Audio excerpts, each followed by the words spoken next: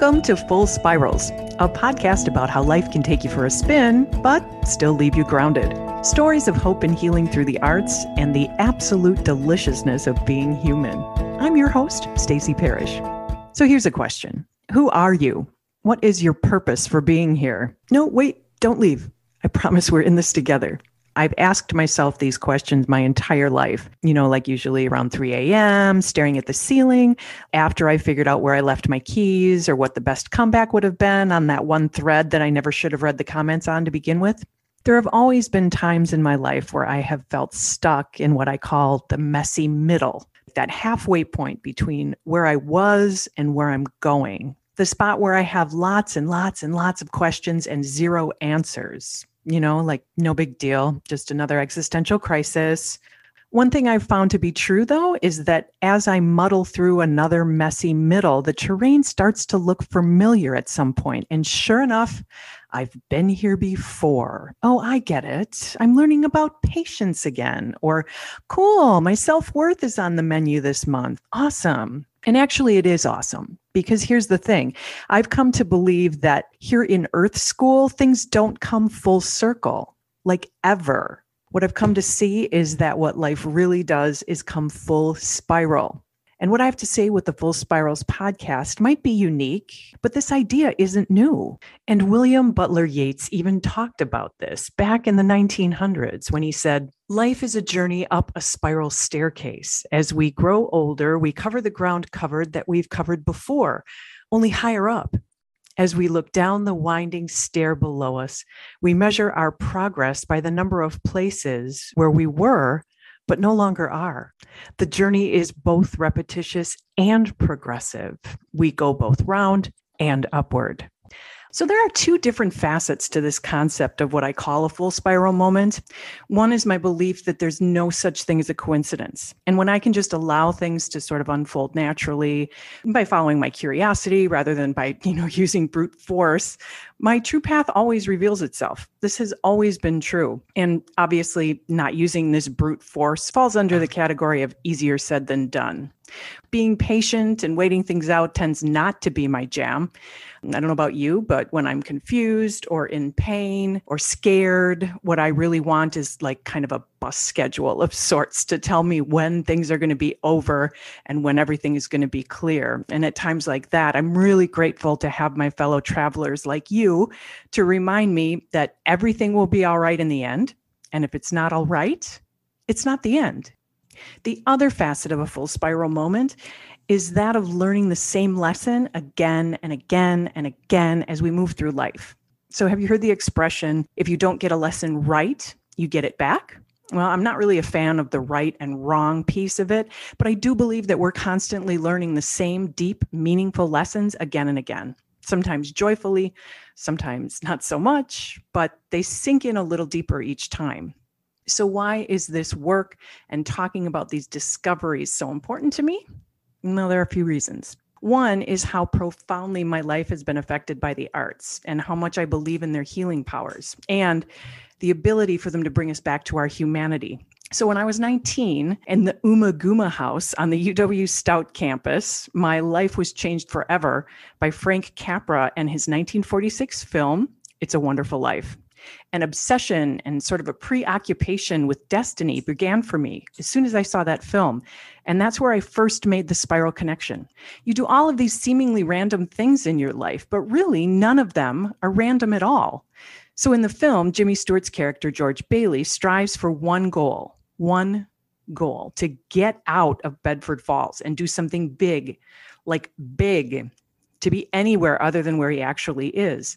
And I find that so relatable. But in the end, after having an angel stop him from taking his own life, he discovers that everywhere he's ever been was exactly where he was supposed to be. And that in order to keep the world turning properly, in order for the plan, not his plan, but the plan to play out for the best for everybody, all he has to do is show up 100% authentically as George, the very George he has always been, and then just let go of outcomes. Trust life, trust the universe.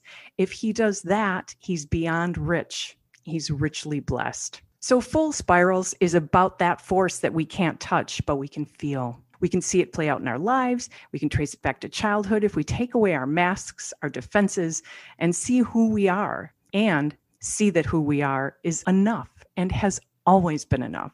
I feel like these lessons aren't just personal, they're universal. The stories I'm going to share here revolve around my belief that the healing process and the creative process are strikingly similar. In my life, these two processes have been incredibly synergistic. Both my healing and my creative journeys have intersected one another with such regularity that I've come to just expect a new life's lesson whenever I get involved in a new creative project. And I hold to be true what Yogi Bhajan once said, I don't believe in miracles, I rely on them. So I do feel like it's important for us to get better acquainted. So I'm going to give you a little bit of a backstory, talk a little bit about my childhood and my growing up and how I landed in this full spiral moment to bring this podcast to life. So my childhood was mostly unremarkable, which is to say that although my parents did the best they could, the best that they could included yelling, spanking, emotional neglect, chemical dependency, and incest, all of which would be remarkable if it weren't so damn common.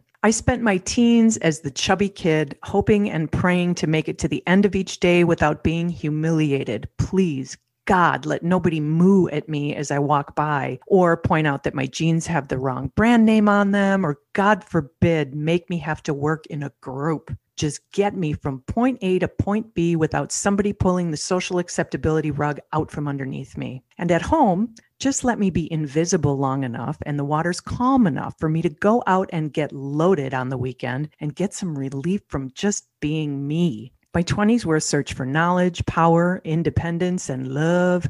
And I even found some of them, sort of. In my 30s and 40s, I started to heal. I became a performer and a mom. I healed from addiction, childhood sexual abuse, and eating disorder, anxiety, depression. I quit smoking, started acting, and began an 11-year career in radio. I mean, it wasn't all rainbows and butterflies, but I was sort of nailing it. Flash forward to my 49th birthday, February 22nd, 2016. That day in February was the day my 23-year marriage ended in divorce, and I was once again at another precipice, and it felt a little bit like, wait, what just happened? But I had done so much work and had so much success in rebuilding myself in my 30s and 40s that I knew that my life couldn't possibly be falling apart. What was actually happening is that it was coming together. Looking back and looking forward, here's what I know for sure so far. Life goes way too fast, and Earth School holds some really tough assignments. That everyone is just doing the best they can in any given moment, and that hurt people. That all humans have value, even me. We're all here to both teach and learn from one another. That people I count on will disappoint me. We're all human, but I will always and in all ways still be okay.